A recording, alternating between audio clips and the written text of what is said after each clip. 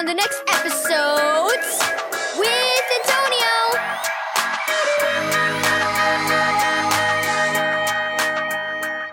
Thank you, Keys for Kids Ministries, for this daily devotional. No more waits. Read Matthew 11, verse 28 through 30.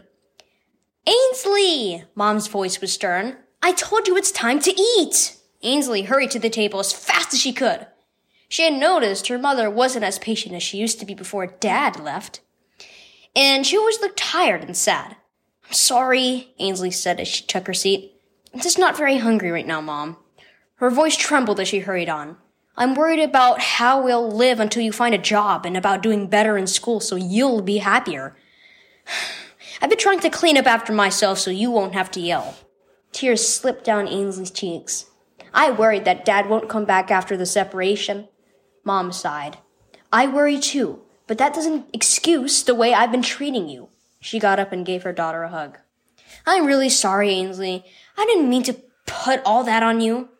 Anybody home? Interrupted a loud, cheerful voice from the kitchen door. Uncle John! Ainsley jumped to greet her favorite uncle, then pointed to his wrists and ankles.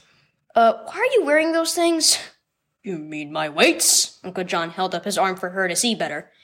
I'm getting in shape for the marathon, so I wear these when I run. It helps me build strength, he explained.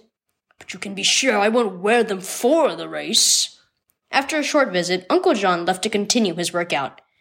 I can't imagine weighing myself down like that, Ainsley said as she watched her uncle disappear around the corner. Running is hard enough, even without those weights. I agree, said Mom. She put her arm around Ainsley. I think you and I are wearing weights too, but our weights aren't helpful, unlike Uncle John's. I think our hearts are getting tired from all the worry we've been carrying around. Ainsley sighed. Too bad we can't take off our weights like Uncle John can. But ours can come off too, Ainsley, Mom said. Jesus tells us to give our worries to him, and I'm wondering why I've waited so long to do that. Let's pray right now and ask him to carry these weights for us.